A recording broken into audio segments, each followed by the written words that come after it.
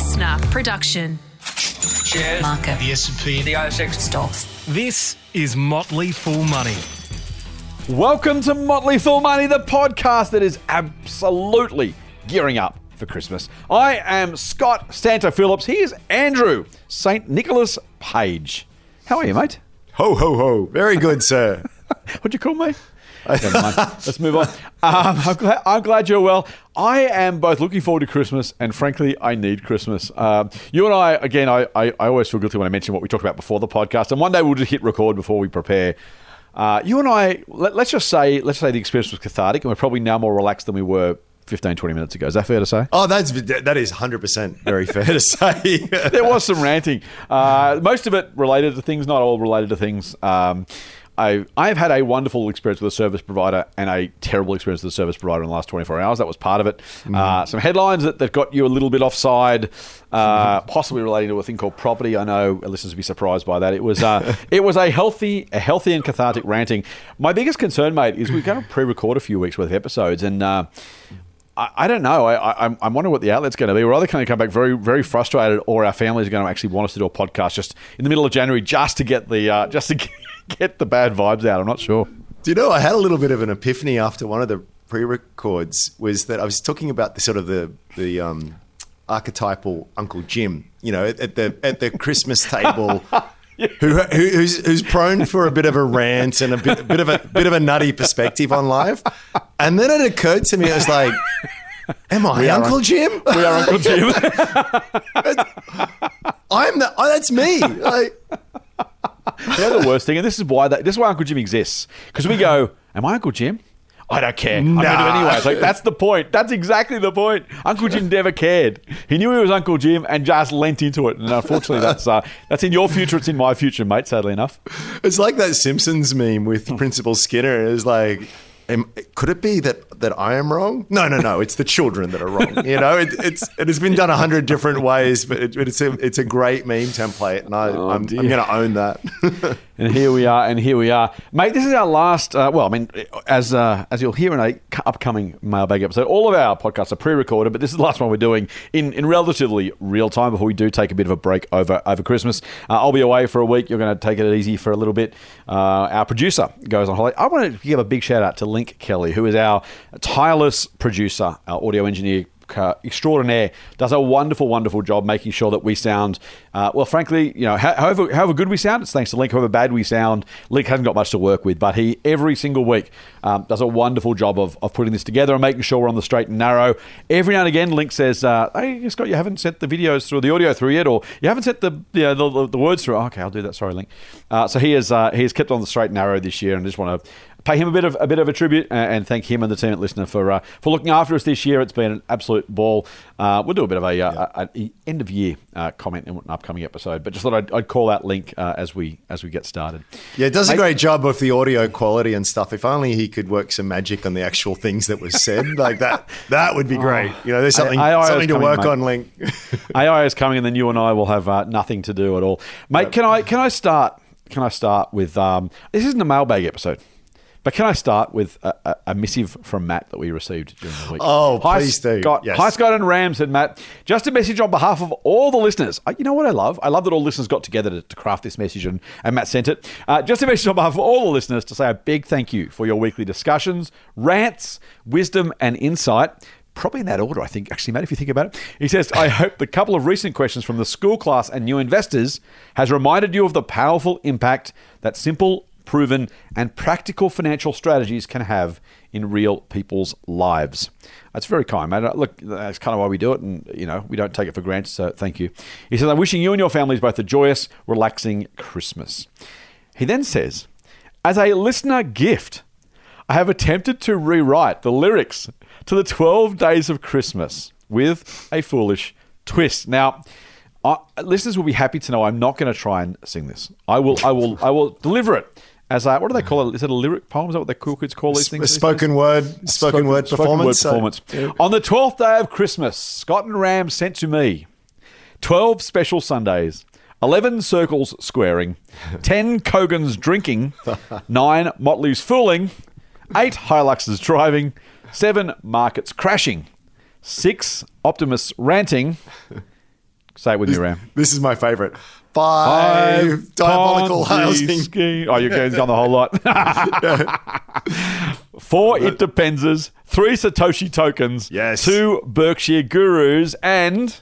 A private online investment club. I Brilliant, love Matt. that. I Brilliant. love that, Matt. Well, he says, keep up the great work in 2024 and full on from Matt. I will go back to the 5. It was 5, and in brackets, diabolical housing, close brackets, Ponzi schemes. So that was just fantastic. We should have Matt. rehearsed that, shouldn't we? We should, which is unusual because everything else in this podcast is rehearsed to a T. So So you know it. very, very well done, Matt. Thank you. Lots and lots of fun. Which one was your favourite, mate? Oh, 5 Ponzi schemes. Like, easy. Don't have to think about that. There Although you go. special mention to 3 Satoshi tokens and a private online investment club. That made me smile. I did like 9 Motley's fooling. 10 Kogan's drinking was pretty funny too. Oh, yes. Very good. He's obviously a long-term listener. Thank you, mate. I love the it depends and the squaring the circles too. That was pretty cool. There is something, mate, as I think about 5 being diabolical housing Ponzi schemes, and then think about the traditional 5 golden rings, and I'm in my head, I just made that instant connection. I'm thinking Lord of the Rings, and I'm thinking Gollum saying my precious, that kind of thing. And it kind of applies to housing, right? So there's something to that. You may have struck on a very fine grain there, Matt. So we'll see how that goes. Yeah, love your really work. cool. Thank you, buddy. Hey, let's move on to the podcast itself, mate. Unlike us, we've started with a tangent or 2 or 3. The big news this week, well, is it? I don't know. So I'm gonna tangent myself even as I do the intro. Predictions about the future are particularly hard, as Yogi Berra said. There's a headline in the AFR this week. We're doing this on Thursday morning as we usually do, and the headline reads. Sorry, it was actually in the Oz. U.S. recession tip as hard times hit soft landing talk. You think, so there's obviously a recession coming in the US. I mean, that's, someone is tipping the recession. You go, is that the OECD? Is it the Fed? The first paragraph ends with, according to American Century Investments co-CEO of Global Fixed Income, Charles Tan, end quote. Now, I'm sure Charles Tan's a lovely bloke. I'm not going to say anything about Charles Tan because while he may not be listening, someone may be listening who knows Charles Tan, and I'm not going to besmirch his perfectly fine name in my comments, other than to say, when the entire article and headline is on the basis of one person saying we might have a recession, we probably should take a slight step backwards. But filthy homeless man at park on soapbox says the end is nigh. And quick, stop the press. Exactly. And even then, it says, while many economists now expect a rare soft landing, he isn't convinced. In other words, everyone else thinks this, but he's a different bloke. So he's the one that gets the write-up rather than the headline being, many economists expect the US to avoid recession. That would be the headline, except the Charles Tan, who, again, I'm sure he's a lovely bloke. And this is the other thing, by the way. He might be right, but I don't want to. I want to say he's definitely wrong. I just but I get the point you're making is just sort of like one person says this and now it's sort of news. And It's a headline. Everyone's got it. It's like everyone's what opinions are like. A certain Backside, orifice. yep. Everyone's got one, So, again, we'll talk about it a little bit, but I just want to put that in context because here's the other thing, mate. When someone makes a statement, there is something, I was going to sound like a self-help guru. There's something powerful about voicing words, making sentiments real, bringing them into the world, or whatever they would say. I'm not a very good self-help guru, clearly. It does, for all of that, it actually does make people think that therefore it's now a thing, and the fact that it's now been stated out loud, we then have to have an opinion or respond to it or take it to heart or allow for it or something. There's something really interesting about that idea of like someone says it might be a recession. Okay, well, what do you think, Scott? Well, as you say, mate, no one says to me, so the bloke in the parks at the end is what do you think, Scott? There's just something about it being said out loud and written down and put in a headline that all of a sudden makes it somehow more real. Had that not been reported this morning, the circumstances would have been the same. The future is going to still be the same. Nothing's going to change as a result of this. And yet we're now talking about a thing that maybe didn't need to be talked about, except now we are, right? That's almost the point. So I will kind of put that to one side, or half to one side, and just sort of say, we are going to do in an upcoming episode in the new year, we'll do a little bit about kind of where we've been and where we're going. But on a more short-term basis, mate, how are you feeling about the Australian economy and the global economy. You talk about the US particularly if you want to. But given those circumstances, are you worried about a recession? Put investing aside just for a sec, just purely economically. Do you reckon there's a chance, a likelihood, a certainty? Where's your kind of what's your antenna saying as we round out the year? I've definitely got some thoughts. I'm happy to share. I've got to preface it though. Firstly, I'm always reminded of the joke of, economists have predicted, 10 of the last 3 recessions. Such a nice line, isn't it? They will get it right eventually. And the other point I would make is that I would say it's not even a prediction; it's a guarantee. There will be a recession. I just don't know when. I don't know what will cause it. I don't know how deep it'll be. And it's just, they are as sure as the sun will rise tomorrow. We will go through a rough economic patch. These things tend to sort of move in cycles. Yeah. So all of that being said, I do find it difficult not to be bearish, and have been for a little while. And I think once you form a view, you naturally filter for things that reinforce that view. So we all love the confirmation bias. So you think, oh God, you read a few scary things. They seem well articulated, well reasoned. You go, oh gosh, maybe that is going to happen. And then you see then you start piecing together other bits and bobs that will reinforce that view. And I think almost subconsciously or unconsciously dismissing those that might refute that view. So I'm very aware of it because I find that over time, when I scroll down my screen at the daily papers, I click on the bearish ones. I do. And then the ones that are more positive, I can find myself going, very Pollyanna-ish, it's almost it feels naive. And we've made this point before. I think we all have a natural tendency towards the negative. It feels smarter. It feels more realistic, and it just feels naive. I think anyone who sort of presents a positive, optimistic view, you go, you're living under a rock. How can you not notice all of these kinds of things? So that's all said.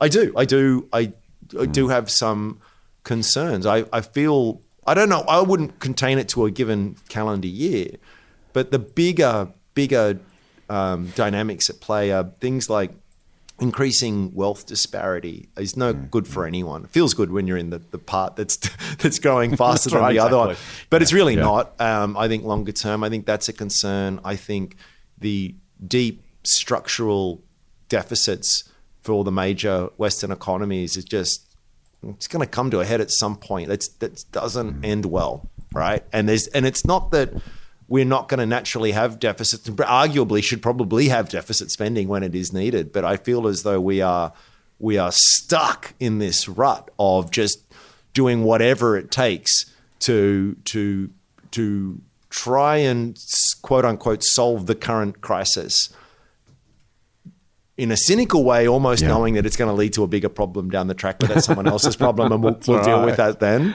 That's right. I think that's an issue. I think, there's increasing geopolitical tensions in a world where it's increasingly multipolar, and the US has a far lower domestic appetite and fiscal ability to fund, forever wars around the globe. That's an interesting sort of dynamic at play. Layered on top of that, you've got all the climate change stuff. There's the environmental consequences of that, but there's very real economic consequences to all of that as well. What else can I point to? I think we're still seeing a bit of a washout from some of the exuberance and excess that we had in COVID, with a lot of free money and a lot of malinvestment that was made around that time. I think that's a negative. And of course, where else to end but other than Aussie property, which, as I've long said, is the elephant in the room. It's hard to have a macroeconomic discussion without talking about that, because it's sort of like it is central to virtually, whether you're a renter or a homeowner, it's everything to how you view the world and how easy or hard you sort of have it at present. And I feel as though we are at the too big to fail stage with the Aussie property market. And it's a diabolically difficult situation where it's sort of like everyone quietly knows it's screwed, but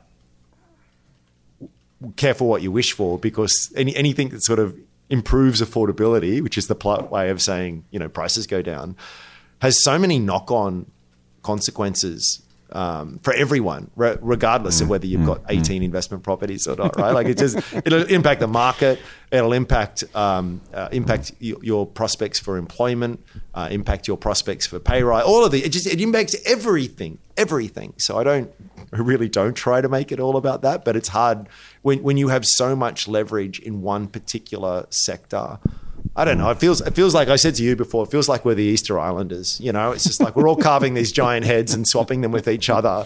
Future anthropologists will be going, what were they thinking? And it all sort of sets up for a pretty sort of negative setup. But can I talk out of the other side of my mouth for a moment?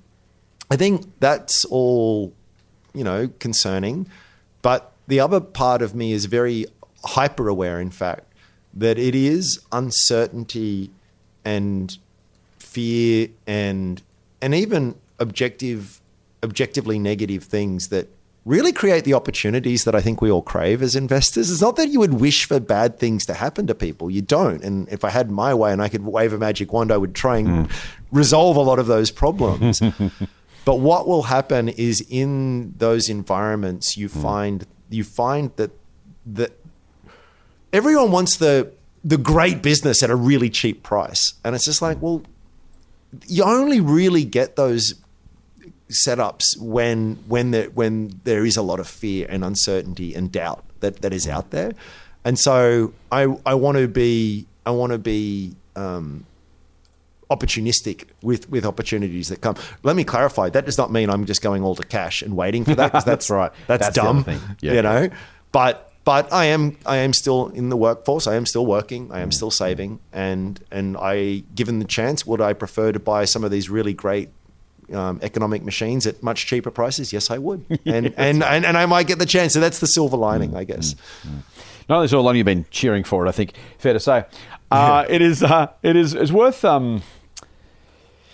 It's worth I think, pulling out a bit of what comes next. And it's fascinating. The stock market's up. I think we talked about this in an upcoming episode. The stock market's up meaningfully over the last 6 or 7 weeks and has done okay for this year, very well in the US for this year, despite what might happen economically. My first point is the economy isn't the stock market. The stock market isn't the economy. Yep. And some people say, well, obviously, and I would just respond with, it's actually not obvious for most people. So if you're someone who genuinely realizes that and can separate those two in your head without too much hassle, then great.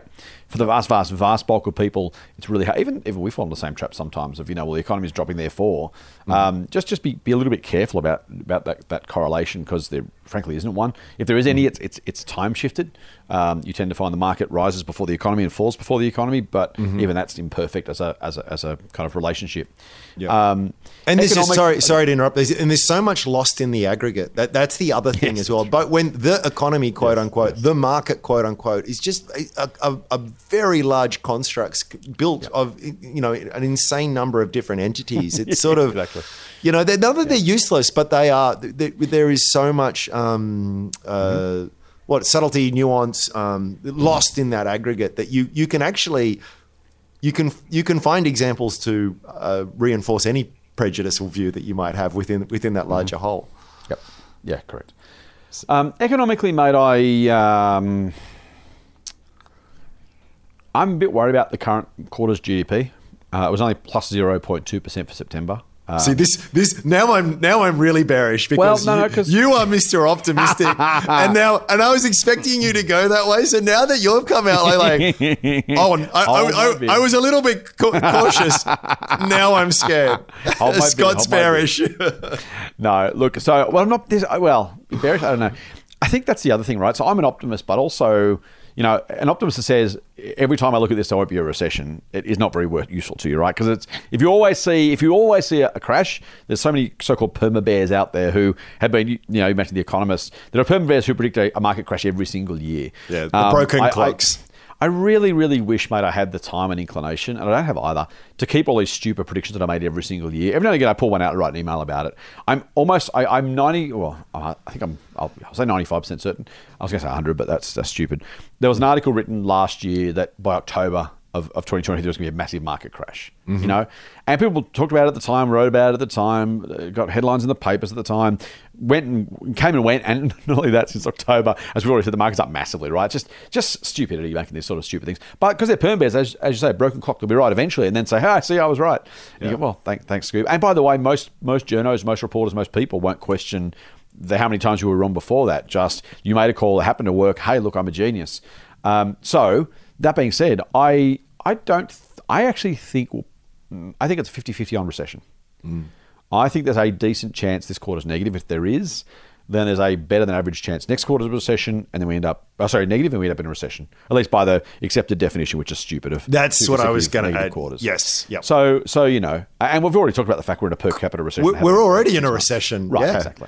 You framed it really well. I'll give you a shout out for a tweet I liked of yours during the week, which was the pie got a little bit bigger, but we all got a smaller slice. That's right. And so we avoided recession. Congratulations, everybody. Yeah, but wait a sec. My pie slice is smaller. No, but the pie is bigger. Yeah, but I got a smaller slice. Like, here's the other one. So that was the traditional one. Someone bagged me for using the pie analogy. I don't really care. But the other one I used was the boss comes and says, "Great news! Our salaries have increased. The problem is there's more people, so you all get a little bit less each." Yes, it's like, what? Hang on.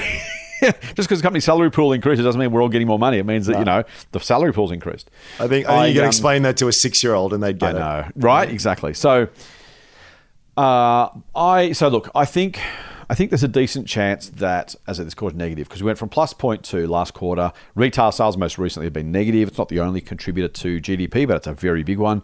Business investment spending and the government spending, the other two bits. I don't really know what's happened to government spending recently. Maybe I don't see anything particularly meaningfully increased there. So I'm not sure whether we do or don't, end up with a negative quarter. Well, they have pulled back on the infrastructure spend. Well, no, they actually haven't. They've announced they're going to. I've not seen a single. Have you seen a single project? Have you seen a single project that's actually been cancelled or delayed? I haven't. Maybe it has. That's an excellent. Jim Chalmers came out and said, "We've decided to pull back on infrastructure spending to help." Okay, thanks, Jim. Then crickets, absolute crickets. Okay. I like Jim Chalmers as a bloke. I think he's a really smart guy. I don't really know what. Can I give a massive plug, mate? Sorry. Go for it. I have interviewed in the last week Chris Richardson, Access Economics. I thought you were going to say you interviewed the treasurer for a second. That'd be a great one, wouldn't it? Really? Kept that one quiet. Yeah. And I interviewed Jennifer Duke, who's a economics correspondent. Now these days work for Capital Brief, was it the Fairfax papers? They are fascinating interviews. Effectively the same topic, but two very different conversations. So subscribe to The Good Oil for me if you're interested. You want some holiday listening. Again, sorry for the random plug, mate, but just because they're great interviews, right? Not great interviews, great conversations. I'm a crap interviewer. They are smart people, so listen for them, not for me. If anything, I just ask questions because I went, oh, that's interesting. Tell me more about that. Nice. Point being that I don't know what happens, but I do worry that if this quarter's negative, it's very hard for next quarter to be positive, just because of the trend of these things. So I think if this quarter's negative, the next one, odds on. Now, if this quarter's not, even if next quarter is, the one after that may not be negative. So that's why I'm about 50-50. I think it's probably an 80% chance. If this quarter's negative, 80% chance of recession by the time we get to the next quarter, right? If this one's not, those odds fall massively because 9 months' time, anything can change, including, frankly, we've probably peaked on interest rates and all that kind of stuff by then. So, open question, mate.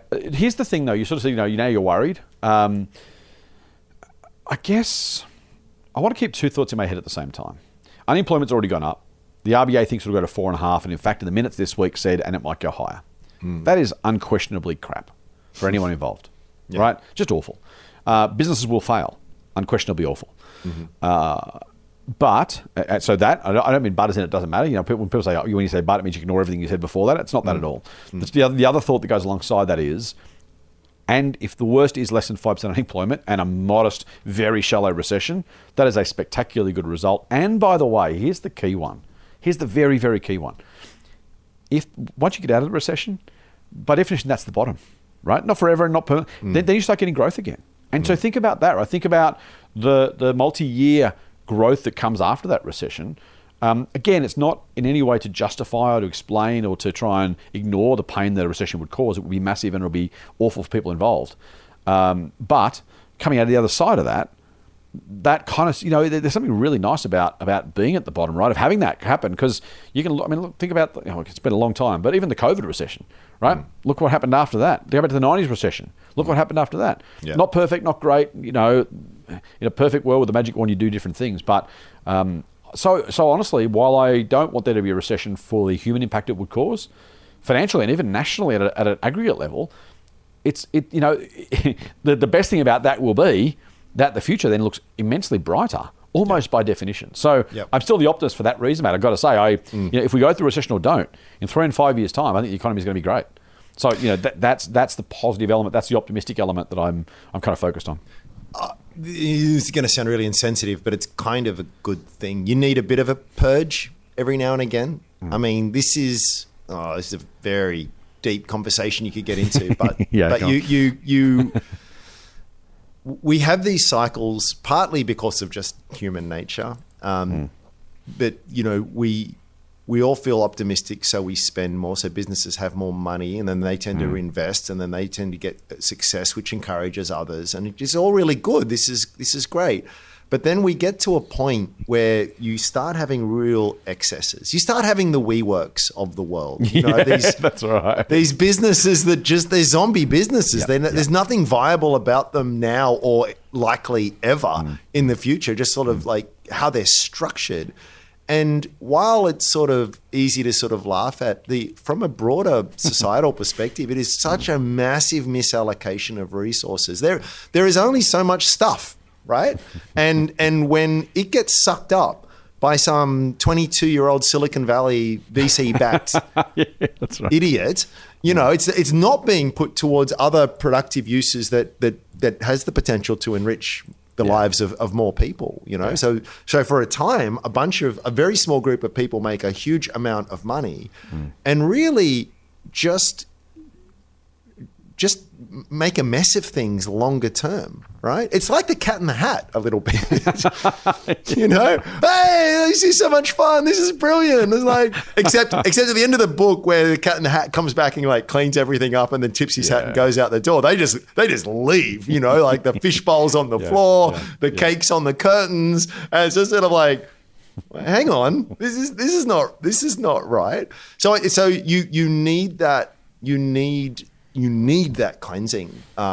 It's just what sucks about it is that it's usually the people who had little to do with the creation of that circumstance and that bear the biggest part of the brunt. I mean, I always remember that Steve Carell line at the end of The Big Short, and one of the other characters says, "Oh, what happens now?" He goes, "No, same thing as always, We blame the immigrants and the poor carry the can," or something like that, and that's the depressing part in it. There is no justice. It would be if like all of the people, like there'll be people who did create a lot of this misery, whatever, misallocated capital, and even though they may suffer, you sort of see the Sam Bankman-Frieds who go to jail and the rest.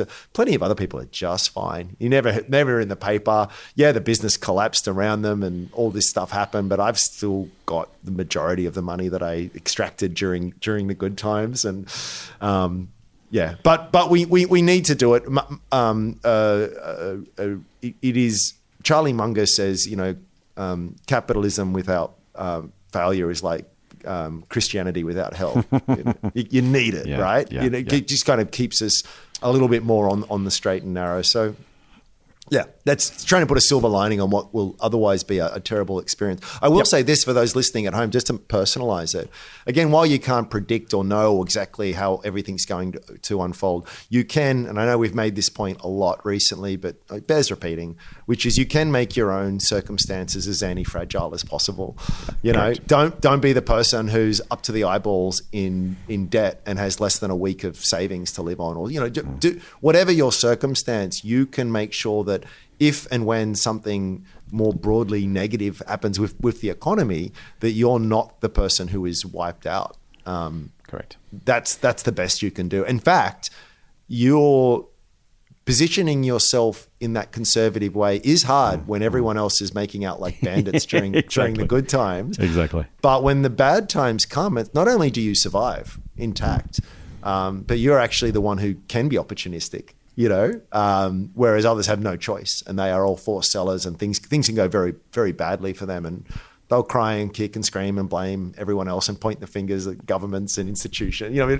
But don't be that person is what I'm saying. And it's hard. It's hard. It is hard to do because this has been a very, very long period of ebullience and yeah. It's like the idiot who said, "No, I am not going to take on a mountain of debt. No, I am not going to stretch myself." Has actually been punished so far. Yeah, and that is a very bitter pill to swallow. As long as you remember that it's, I think, well, firstly, stop trying to keep up with the Joneses. Looking at someone else saying, well, I could have had that. It's just a stupid way to live. And easy for me to say, hard for everyone, including me, to do. That's the reality. It's the reason I don't look at expensive houses on realestate.com or whatever. It's like, I could spend my life thinking about the stuff I could have and how someone else has got it better or done better or been luckier or whatever. Second thing, I think it's, remember, depending on your age, remember your grandparents or your great-grandparents, right? The so-called silent generation, the boomers' parents. They went through wars and Great Depressions, and it shaped the way they lived. And where their lives, hard times make for hard people, right? It does, and I think the thing is there. It's just a case of it's not they were miserable. It's just that they kind of went, well, I've seen what can go wrong. I've seen what can happen, and so I'm not going to. I'm going to create a life that doesn't rely on the circumstances being perfect. And so I'm covered. If something goes wrong, I've got savings. If something goes wrong, I haven't got too much debt. If something goes wrong, I've prepared for.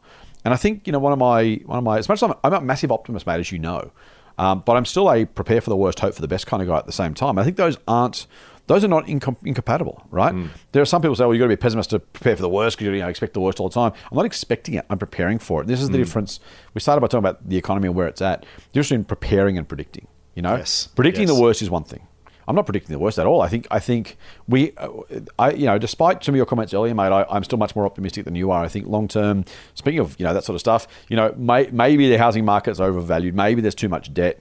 Yeah, but in 1928, maybe there was a Great Depression around the corner. In 1938, maybe there was a World War around the corner. I mean, in relative terms, I'd rather be us than them. Despite our problems, and so I can't help but be positive and optimistic, not because I think every day, every week, every year, every half decade is going to be perfect or even good. I mean, there'll be some crappy years ahead just because there will be, right? Whether they're for the reasons you highlighted, mate, or things that are completely different to that, there will be hard times because things happen, people move in, things move in cycles. And man, we just went through a COVID pandemic. Who in 2019 was saying what we should prepare for is in 6 months' time, stuff happens, right? By the way, that's the other thing that I've said this before. I am go from optimistic to I don't know what you call it, not pessimistic, just frankly peed off. The thing we should have learnt from COVID, your people, governments, companies, bureaucracies, politicians, actually, why don't we prepare for a bit more than maybe the best case? The one lesson I tweeted about this, and of course no one listens, and whatever, that's fine. Not that I expect people to. Jim Halmers isn't hanging off my every word, turns out. We should have won. There's a headline for you. Man on Twitter solves world problems. Yes. And is annoyed that the Treasury isn't paying him attention. Why isn't anyone listening to me? Just preparing for redundancy. Having redundancy just in case. What's plan B? There is no plan B for too much of our society. So I'm an optimist. We'll get through. I hope that we're on this podcast, your comments and mine and others, hopefully are helping people say, you know what, maybe I'll have a bit of a larger rainy day account. Maybe I won't take on that margin debt. Maybe I'll buy a house that's cheaper than the one I could technically reach for if I wanted to, because it gives me a bit more, spare dry powder. Not only opportunistically, which is, by the way, great to take advantage of bargains if you get them, just so that you know. I hope to never use my rainy day account. And if I'm 75 or 80, if I'm 95 and on my deathbed, I'll go, oh man, that was a waste of money having that rainy day account, wasn't it? Gee, I could have earned a little bit more money than that. As opposed to being that age of saying, you know what, the rainy day account wasn't quite big enough, and I had a really crappy 3 or 4 years, and my family was pretty unhappy. And maximizing the upside is not the goal you should be aiming for. It's just not. Yeah. Because it means you're meant to be anti-fragile. It just makes your entire life fragile by definition. And the more you try and maximize that upside or maximize for that upside, you are willingly or unwittingly taking on much more fragility and saying the circumstances that I require to come out of this okay have to be perfect. The less you allow for a plan B, the more perfect the circumstances need to be. And frankly, the more risk you're taking on. It's just not worth it. It's just a stupid way to live, and it's a stupid way to invest. It is. Go on, give me a butt. No, it's. But I guess you've got to ask, why is it that way? Why can we have this lesson and not learn from it? And I would argue that it's a question of incentives. It's what economists call the moral hazard. So I'm a big international global transport company. And maybe I look at things and go, gosh, we should have some more redundancy in here because that would make a lot of sense. But it's just like, well, none of my competitors are, right? So it means I'm less efficient, which I'm less profitable, which therefore less competitive, which means I therefore lose market share to those that do. And you think, well, okay, so I will. I'll just go, we'll all do it. We'll all just keep everything super tight, super optimized, super lean, zero fat, in there. And if anything goes wrong, well, we all go wrong. No one points the finger at me, and we'll probably get bailed out in some way, shape, or form. I suspect I would imagine that if you get all the major bank executives in the country together and say, hey, any of you particularly worried about the state of your balance sheet and the exposure that you have to a particular single asset class here? And like, oh yeah, we're all terrified, and we have been for a while. But what are you going to do, right? I'm not ceding market share to Westpac. I'm not going to let ANZ eat some of my lunch. And anyway, I get my bonus. And what? Let's play this through. What happens if there is some kind of nasty outcome there? It's like, well, I still get my base salary. I might lose a little bit of my bonus, and the government will bail us all out. So, yep. Now, you're telling me that I should have more appropriate buffers, better capital adequacy ratios, stronger, more diversified balance sheet. Yeah, I hear you. But if I do that, I lose to my competitors and I get fired and I get replaced by someone who is prepared to do what is necessary. So I think the game theory lens here is the telling one. And it is, I think we have, after really going back to the turn of the century, the lesson that the corporate world has learnt is if you're big enough, you'll be okay no matter what, right? Like you will always be able to go up to the government of the day and sort of say, listen, if you don't help us out, a lot of people are going to be unemployed. Look at Qantas, right? Look at Jerry Harvey. Look at companies that just like they know which way the wind blows, and they are.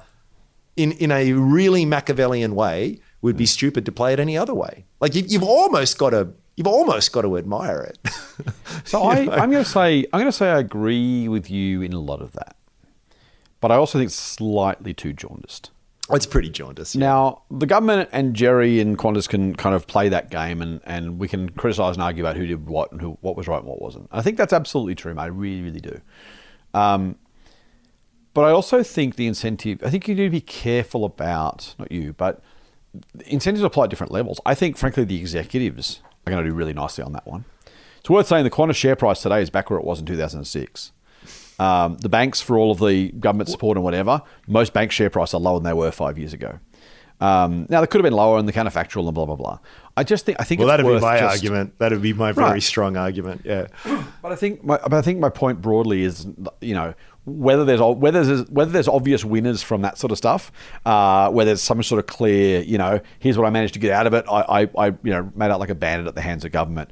I think our listeners will know you're very much more. I don't want to use labels because labels kind of feel like they suck about either of us, right? I was going to say you're kind of thinking through the ideal structures or the ideal implications of these things. I'm much more a pragmatic kind of, I start from the outcomes and work backwards, and neither's right or wrong. But I would say in that context, I'm not entirely sure that. I think moral hazard is real. I think governments. I'm more worried about the governments, frankly, acting badly on behalf of vote buying rather than companies that may or may not, get a couple extra dollars here or there. I don't think it offends your sense of right and wrong far more than it worries my sense of does it make a meaningful difference to the economy or to the society at large? Is Australia that much worse off because we bailed out Qantas? Don't get me wrong, I've tweeted long and hard about the Qantas bailouts and stuff.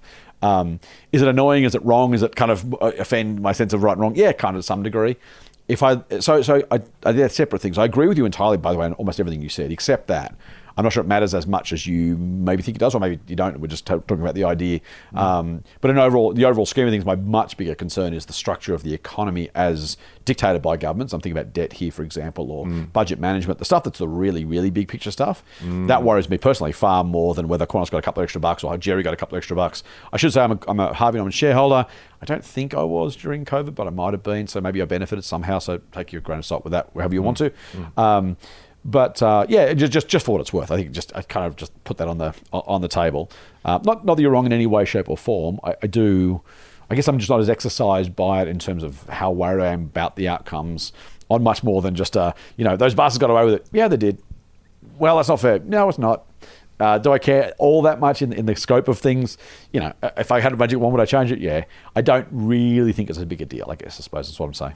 Yeah. Well, we can agree to disagree. We can. Hey, let's move on then, because superannuation, at least as we record this on the 21st of December, some numbers out from Chant West, who are a mob who get the name of the paper every 6 or 12 months by talking about superannuation returns, and I'm not sure what else they do, actually. That's probably what they do. Have put some numbers out. Say the average super fund is likely to gain around 8.8%. Now, this is, what's average? Again, average with an asterisk. Everyone's different, blah, blah, blah. About 8.8% this year, roughly equaling or offsetting the decline last year of a similar amount. I think last year might have been down 9, I think, from memory. Thanks largely to a booming US stock market, the growth of tech, and unfortunately for Andrew, the recovery in some property prices. Sorry, dude. I don't know. I think if you're a casual listener to this, if you're listening, you're an ETF investor or you're whatever, you're not buying individual stocks. I guess my thought, just straight out, mate, is it's a reminder of, for all of the money lost in 2022 and the headlines and the other super was supposed to make money and oh my God, I'm losing money. The recovery this year is kind of the point, right? That's not that it was going to ever happen in exactly a year, or it's a nice symmetrical number. It could have taken 5 years, it could have taken 6 months, it could have taken 2 months. But I think it's worth, for anyone listening who's got a casual interest in finance or their super, or wondering, what's in it for me or what does it mean for me? I think it's something worth remembering, because, like we just talked about through most of the pod so far, easy to focus on some of the negatives because they stand out. Chance of recession, or government large yes, or moral hazard. Those are all real things and real things to be addressed. But also, in that context, and we talked about the fact that the market tends to front run the economy, the super numbers actually might be the best evidence, the best general evidence for all of us with superannuation of kind of what's been happening recently. Yeah. Yeah. I mean, on one hand, it's just like really unremarkable, because what do you expect? You're going to have the occasional bad year, some good years, probably going to average about what the average has been, What is it? The stat is usually something like, on average, the market is up 2 out of every 3 years. Yeah. So it feels about right. Right. Yep. Which is kind of worth saying, right? Because while it is unremarkable, it's remarkable because people don't realise it's unremarkable. Yes. If that makes sense. Yes. The other thing, just to be my jaundiced self again. Oh, come on. It's almost Christmas. Well, I should have introduced you as Andrew Bar Humbug page. Now I'm remembering it. If I was actually good enough and interested enough and dedicated enough, I'd re-record the intro, but I won't. Ebenezer page here. Yeah, exactly. I mean, there has been really striking. What's the term? Cost of living pressures. Cosy lives. Cost of lives. Cosy lives was the word. Cosy lives. Right. Cosy lives. Oh my goodness. The purchasing power of our money has eroded substantially to the extent where $100 will buy you sorry, let me get this right. So what you could have bought for $85 3 years ago, now you have to spend $100 on. Yep. So a lot of these gains, they are nominal and they're not real. So that, and again, that's not, I don't want to rain on that parade, but we have Yes, you do. in a period where we had black little rain cloud. well, we had this really long period of like just inflation wasn't a thing, and then when you had some good years in the market, then that was just much more real than. I don't mean that in it's the casual meaning of the word and the the economist sort of meaning of the word. That's right. They're very real kind of growth, and now it is less so. I think so. Just to put that out there, I did notice too in the Fin, they were comparing the pair. And they had the retail super. They said, compare the pair. Retail super closes the fee gap. The performance gap between industry and retail super funds is narrowing, raising the prospect of a fight back by for-profit super after the savaging wrought by the Banking Royal Commission. And, already I'm rolling my eyes. And it's sort of like, so the backstory here is that industry superannuation has thumped retail superannuation for forever. And is it because those running industry super funds are much, much better money managers? No, they just don't charge as much. Motley Fool Money. For more, subscribe to the free newsletter at fool.com.au/listener. Oh, can I say, mate, I love the dedication that the fans of for-profit super, and usually there's two groups of these. They're the ones who work for those companies, and they're the ones who hate the union movement so much they'd actually rather make less money just so they can hate the union movement, which I don't care about your views on the union movement. I think, well, for what it's worth, I think unions have been useful. I think they are useful. They overreach, as do employers and whatever. But those who say, bloody unions, I'm just lining the unions' pockets, I'm not going to get that. It's like, you are literally going to cost yourself tens or hundreds of thousands of dollars just so you can hate. You don't think you're going to make any change. You're literally not changing a thing, you're just hating on the union movement, which is knock yourself out if that's what you're going to do. I find that just astonishingly. When they say to me, the industry super is only better because in their balanced funds, they put these unlisted assets, they're overpriced and whatever. And I say, well, yeah, maybe, but the fees are just different. To believe that in their world, for their, and if you're one of those people listening, thank you, good, Merry Christmas, and you can turn off now. When you try to believe that you're charging more in fees, but the only reason you're losing to industry funds is because industry funds have unlisted assets that are overvalued. In other words, your belief is that retail funds as a group are somehow mystically capable of achieving better returns than industry funds. Just for somehow all of a sudden, this large group of people in a large group of funds, the average in retail would be higher than it would otherwise be, despite the fees, except there's unlisted funds. Yeah. I just think that amount of magical thinking is really, really, really impressive. Because it's just hard to prove. I mean, it's not provable. It defies any sort of mathematical consideration that even with your higher fees, you are such better money managers as a group. You happen to somehow magically, all those different funds have attracted all the best money managers, and all the worst money managers happen to be in industry funds. And so the only possible way industry funds can be better is because they treat their assets differently. Just think that through. In fact, by the way, if I'm talking esoterically and you don't get it, just trust me and move on. But it's just, there's some really fun magical thinking in there that is makes my head spin. I do find it funny that it seems to imply that the for-profit industry was unable to invest in the unlisted asset class, which is like, there's that too. Well, no, they can invest there, but they didn't, and that's why they underperformed. Yeah. And then wait a sec, in the paragraph before, like literally the paragraph before that, you say that in the year to October 31. So all of a sudden, we're going to take a 1 year measure as to mean anything here. Yeah.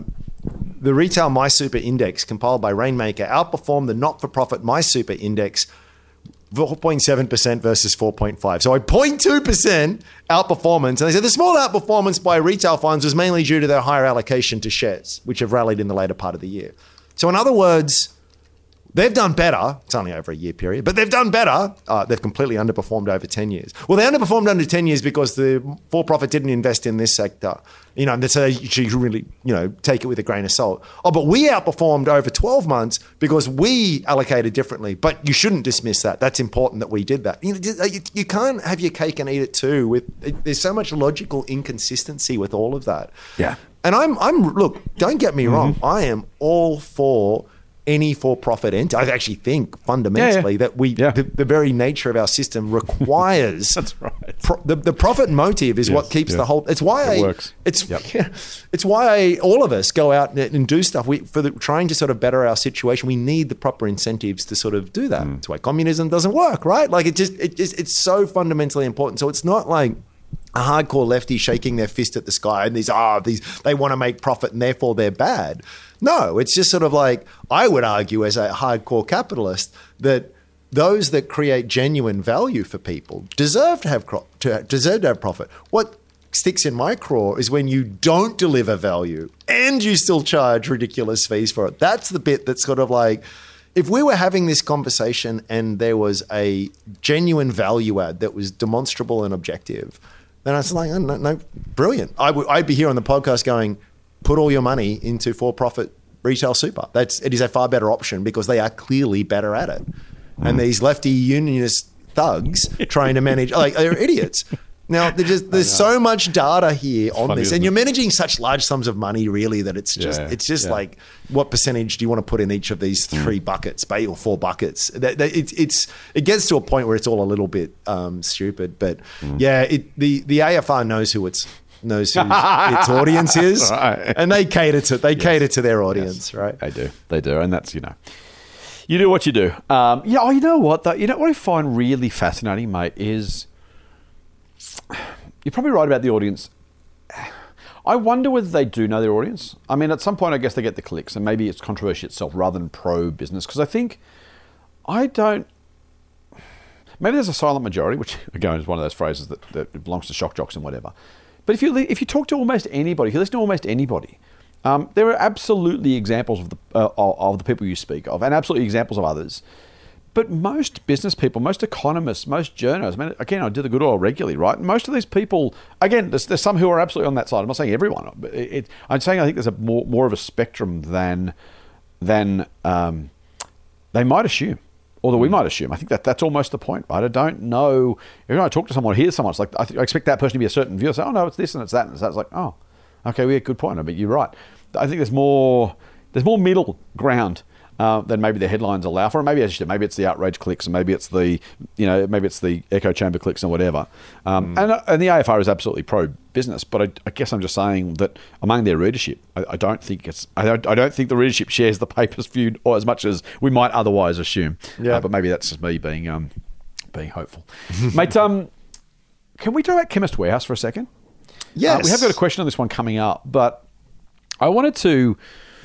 I had a thought during the week, and I wanted to just kind of throw this up because there's a lot of people who are. We've answered this question in an upcoming mailbag, I think, or maybe it was last week. We're in a weird pre-record kind of mixed time. Yeah, time warp. Chemist Warehouse is being backdoor listed into Sigma. So Sigma Healthcare, I think they're called now. It used to be called Sigma Pharmaceuticals. Sigma Healthcare. The proposal is basically somehow the Chemist Warehouse gets 85% of Sigma. The business is bigger. It's worth more because you combine the two businesses together. And then Sigma, whether it's renamed or not, just remains the listed entity. But if you own those shares, you get some Chemist Warehouse with it. First thing I'd say, by the way, just for anyone who's wondering, is if you buy Sigma now, you're not going to get Chemist Warehouse for free, right? You're going to get the Sigma share of what you get. And when they merge, if they do, you'll end up with a very small proportion of a much larger business, which is fine. It's not bad. It's just you're not. There's no free lunch buying Sigma just yet. Mm-hmm. But I thought about. I was thinking about disruption, mate. I was thinking about innovation. And I think, I'll just make a statement. I'll just get your thoughts. I said on Twitter that people are looking at Chemist Warehouse saying, I want to buy Sigma because I get Chemist Warehouse. Chemist Warehouse is a great business, have done really, really well. And therefore, if I buy it, I'll keep doing really, really well. And again, I'm giving something away. We said in the upcoming episode that, it relies on future growth, particularly to talk about going overseas, and whether that can be done is an open question. Chemist Warehouse has exploited a very uncompetitive pharmacy market here. If they can find the same opportunity elsewhere, by the way, they should do it, and they should do it well. If they can't, if it doesn't exist, then that's a different thing. So if they can find the market opportunity to do what they're trying to do, all power to them, and they may well do very well. I wouldn't assume, though, you can necessarily take the business model here overseas, because what they've done is exploit an industry, a sleepy industry. And so you can't take that model into a competitive industry and pretend you can get the same sort of outcomes. Not that they are necessarily, not that even that our listeners are assuming that. I would caution them against it. Yep. But here's the thing I'm very, very bullish on e-commerce, as you well know. This is not about Kogan, drink. But it's about e-commerce generally. It's kind of why I like Kogan, but it's not the other way around. I fully expect decently more than half of retail sales are online in the fullness of time. There's zero reason to go to a shop unless you have to or want to, and those things are fine. If you have to or want to, you'll do it. If you don't have to and don't want to, why would you? And think about the economies of scale of fulfillment and range. And by the way, deliveries will get quicker when the more people are doing it. Like this is a snowball, right? They're talking about 1 hour delivery in capital cities, right? And they're already doing it in the US, right? Why are they doing it? And by the way, the online penetration is higher in the UK and the US than it is here, and something like almost twice as much, I think, something like that penetration of online commerce. There's a density issue, probably, correct. But yeah. So I think we'll go, and I'm not saying we'll get to their levels, right? Well, I think we'll be much, much, much higher. So I think I'm massively bullish on e-commerce. And if you don't think it'll happen, I'll remind you that people didn't think people would buy couches or music or beds or clothes online. And guess what? We all do. Ask my wife. So that's I think that'll happen. Now, why I want to take this, one of the great under-penetrated areas of online commerce is pharmaceutical retailing. And I'm not making a prediction here necessarily. What I am doing is painting a potential outcome and inviting people who would otherwise buy shares in Chemist Warehouse or anything else to remember this is possible before you assume that the industry dynamic, that everything's been done, that this is the final state.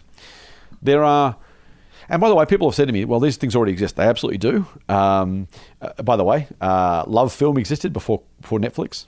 And QuickFlix existed before Netflix, and just because things existed already doesn't mean they are the final state.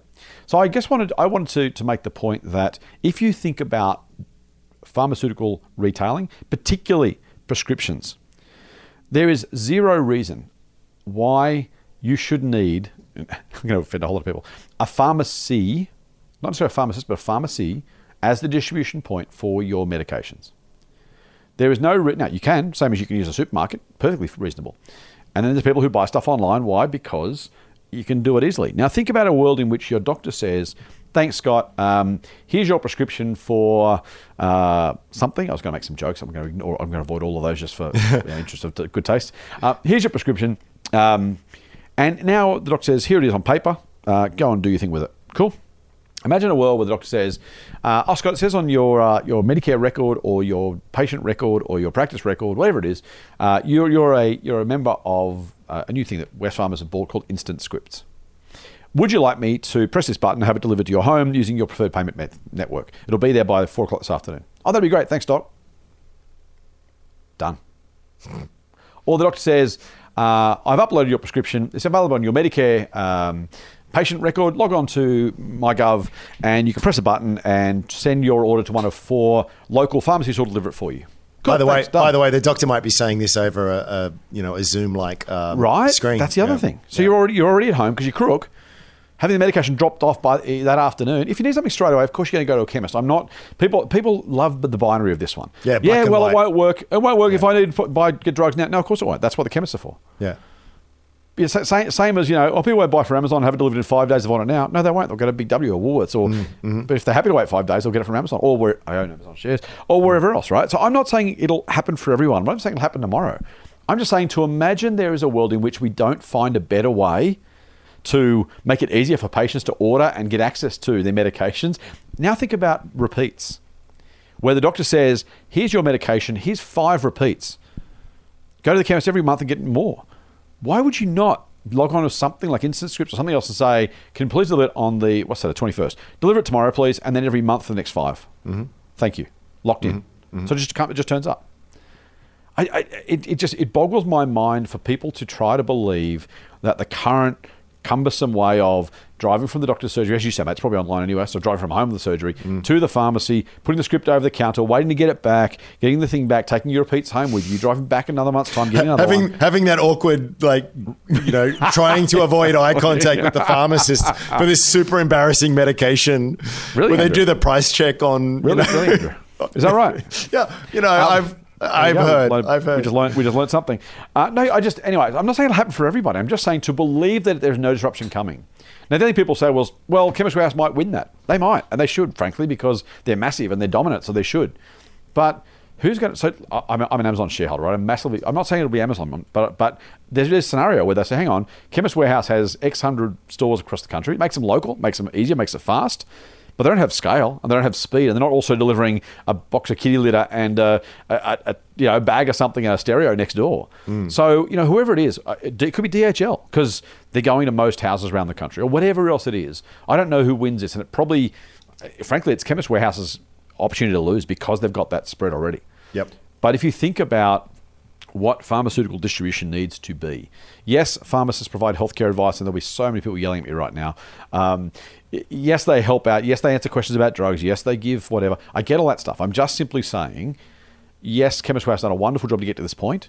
Just don't assume, A, their growth can continue forever, or B, there is not potential disruption coming, just as it has for other parts of the retail landscape. Yeah, there are regulatory barriers. The Pharmacy Guild, speaking of unions, if you hate unions, have a look at the Pharmacy Guild just quietly. I'm not saying you should hate them. I'm just saying they are remarkably powerful. And a guild was something that kind of, in the old days kept other people out and kind of kept, it's perfectly named just quietly. Yes. Anyway, maybe regulations never change. Maybe governments get scared. There's a whole thing that could happen. I'm not making any predictions. I'm just saying, if you're thinking about Chemist Warehouse, be mindful of what could be coming down the pike. This is an older thing now, but do you remember how for the longest time the supermarkets, Coles and Woolies predominantly, were really lobbying to allow pharmaceuticals to be sold? Yes. Yeah. And you kind of think, well, actually, that'd be handy. I've got to go pick up some bread and milk anyway. Can I grab my scripts while I'm there? Yeah. And some very powerful lobbyists prevented that from. Now, whether I don't even know that was a bad thing, and I don't know if these players needed even more concentration of power. That's true too. So there's that. I do know a bit about Instant Scripts because Bailador, who I've got shares in, is basically a private equity company. It's listed on the ASX. They were one of the early investors in it. Oh, right. They got an internal rate of return of 62% on that investment. Yeah, they anyway, so it was incredible. I really like Bailador. Anyway, they saw it early, right? And I think they invested in multiple rounds there. And I have this lesson fairly regularly, but it still surprises me. It feels, having been someone who grew up through the rise of the internet, the rise of smartphones, and now, on the cusp of 2024, that the internet is, okay, tick, we've done that. But I'm still reminded of how incredibly early we are. And it's kind of like kids. We've grown up with it. Our kids have not known anything other than it. I mean, this is. Oh, they feel like, when I say, I was thinking about the video store experience. And I was like, your mum and I used to on a Friday night, we'd go and we'd pick up our pizza and we'd go and pick out a movie, and then we'd have to rewind the tape and we'd have to drop it back, and like looking at us as if like we were carving the story in a stone tablet or something. But it's new, and but the thing is, it's kind of like I feel as though we think, okay, this is the internet, and I would extraordinarily high conviction that we look back in even 10 years time and go, my gosh, that we was like 2023 was just like you couldn't do that online at that point, 100%. Looking at some of the stuff that Meta is doing, which I've been pretty bearish on to a point, but some of that tech is Meta being Facebook to business. But they're all about the metaverse now. I was pretty negative on that, and I don't know if they will be successful at it, but it shows you what is capable of being built on top of this infrastructure we call the internet. It's just like, wow, it's fascinating. And my point being is that we're only, you and I, who have been talking about this stuff for, a decade or more, it's like, we're only now talking about scripts being delivered. That's right. I know. That's my point. It's like, this is the, and by the way, I was running Motley Hidden Gems years and years and years ago, and we invested in a business that was trying to do something like this, and it just went broke, and it was terrible. And it was just too early because the market wasn't ready to make the shift. Yep. But in the meantime, mobile phones, smartphones, connected devices, frankly, national patient records via Medicare. Every time we get closer and closer and closer to joining this stuff up. Yep. Honestly, if my doctor said tomorrow, hey, I've just connected this thing, would you like me to do that? So, thank God, please do that. Yes, please do that thing, Yep. I haven't used Instant Scripts yet. And the biggest hurdle, frankly, the biggest benefit for the pharmacies is most of us don't go to the doctor that frequently and get drugs that often. Yep. But if you're someone who's got a chronic condition, you're having the same medication either for the rest of your life, or so imagine cholesterol lowering drugs or depression treatments, or right? Yes, exactly. That's it. Like, it's that idea of, actually, if you can make my life easier, I can do a teleconference with you, 15 minutes, half an hour, whatever it is, go through my issues. You can issue me another repeat for another 6 months, and I can upload that directly. You can do it for me, or I can do it for myself, or some other way. It's like, oh, good, tick that box. Good, that's done. Move on. Another thing. Rather than get the script, go to the chemist, use the mobile phone, do whatever. It's just, maybe it never happens because maybe it's just there's too many obstacles, regulatory and behavioural. But to imagine it won't, I just think if you're framing a market, maybe this is the exception that proves the rule, but I don't know, it's probably not. So the classic story here is with the Kodak story of inventing the digital camera, and and then not wanting to do it because it would disrupt their business. That's right. And the other example being Amazon, who sold books and realized that books are going to lose share and like disrupted their own business. That's my favorite example, by the way. It's great, right? It's real and very, very. We always use that example because I don't think we can think of too many other examples where companies see the future, recognize that it undermines their business model and disrupts themselves because it's not something any business wants to do, but the reality is, and the Bezos saw this, like, well, whether someone's going to disrupt it, so I guess we do it, right? And that was probably a painful and expensive adjustment to make, but we saw how that worked out. Now, can I use Qantas to wrap actually on that one just quickly? I think Qantas launching, as much as Qantas is, as a corporate citizen has had its hits and losses, Qantas creating Jetstar, literally break a whole second brand at a cheaper price. There have been so many people inside Qantas saying, but hang on, we sell tickets for $400 each. You're going to sell a Jetstar for $250. That's going to cost us money. You're an idiot. Why would you do that? It's going to, and the foresight of it probably was Joyce, or it might have been the CEO before him, to kind of go, no, we need to be playing at this part of the market and adding it. Yes, some of our customers will absolutely trade down from Qantas to Jetstar for sure. We will take more share from elsewhere, and in net overall, it's worth it.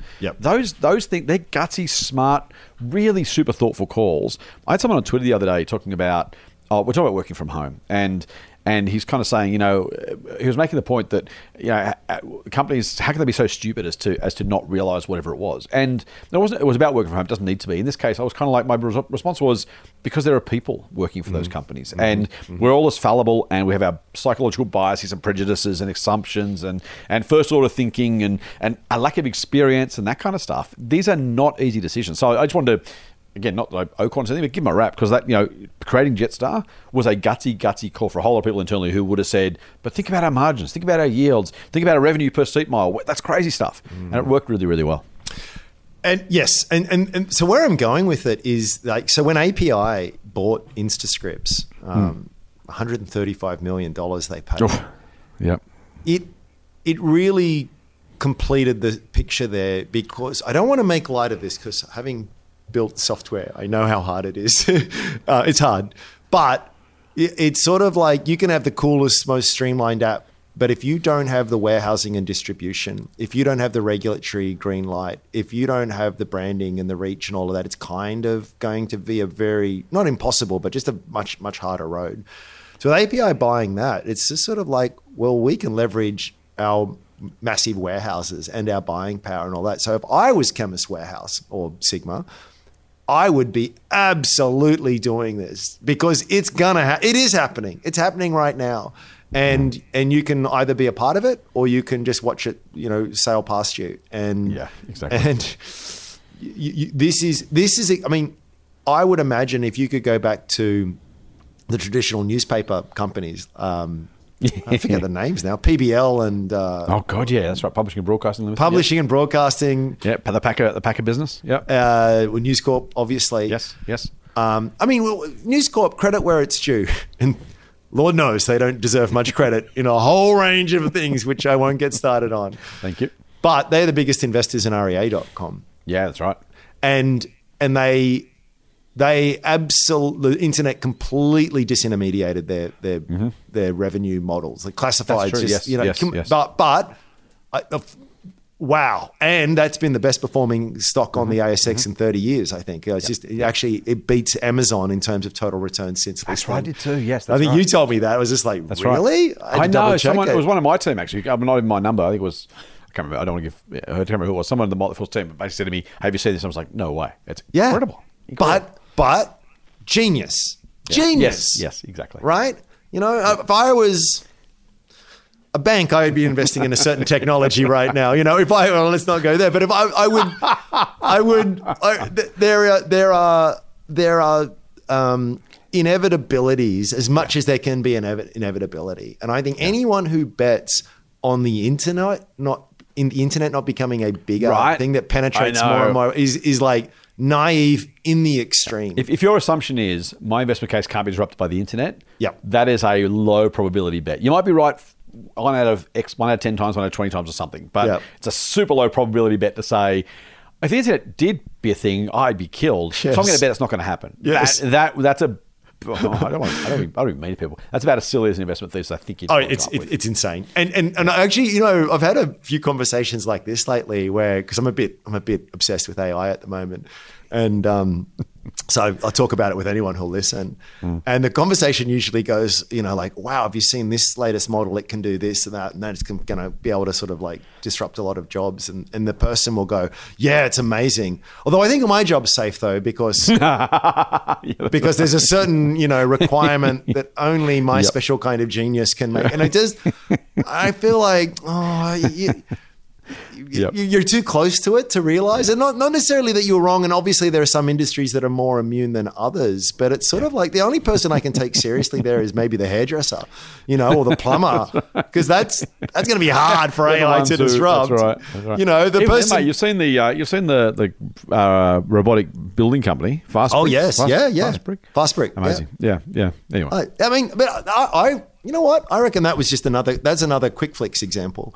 Just too early. I 100% agree. Yes. That is a robot will build houses. Very, very new term, I think. So some combination of prefabrication and assembly. Yeah. And local production, whatever combination of those is cheaper.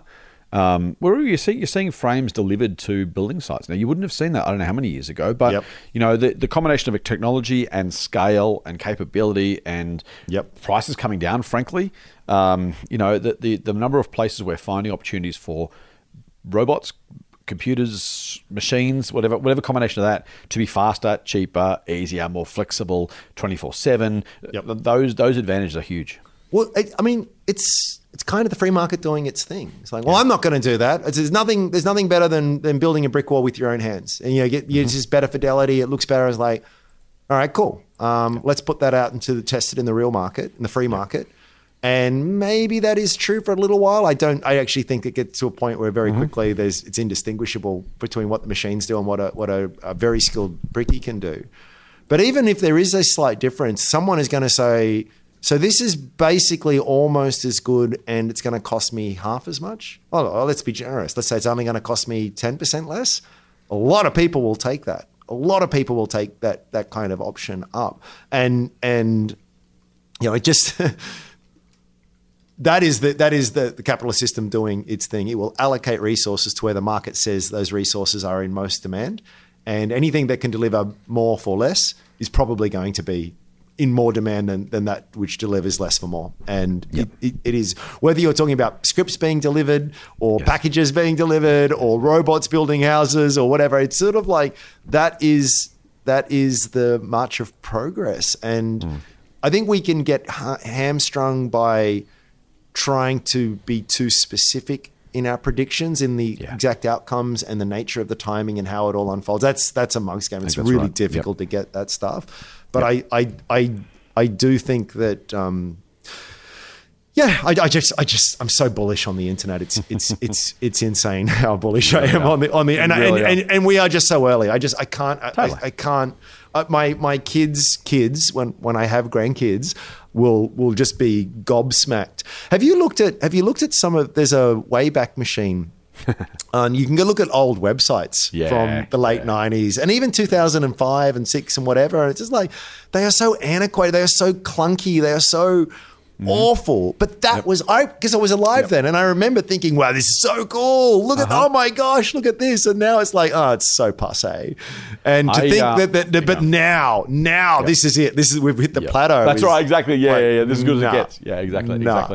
No, I think it's true, mate. I think, you know, I don't want to do the old man reminiscing thing, right? But I was at uni, and the some people in the uni computer lab, because you had to have computer labs, that's what the computers were. Kids think about that. I remember. Had the they were using the chat group, like the text-based file transfer protocol chat groups, right? Yep. And that was the internet.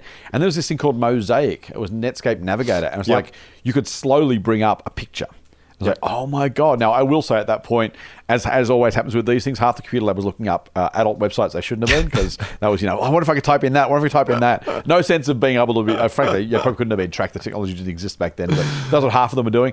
The other half, we just hadn't got around to it yet. Yeah, I hadn't realised. The Sydney Morning Herald, only its tech section was online, updated once a week, and that was the SMH's website. The Sydney Morning Herald's website was just Sydney Morning Herald tech section, updated once a week when the new one came out on a Thursday or whatever. It was it's remarkable to think about that sort of stuff. Go on. Get this. I won't name names or companies, but one of the first main companies I worked for, the person who managed the tech department had a PA who part of their responsibility was to print out emails so he could read them, write a response, and then she would type it back in. And it was just like, are you kidding me? Now, it'd be like laughable if it was anyone in the organization. Yeah, that's right. But the head of the tech department, like, what?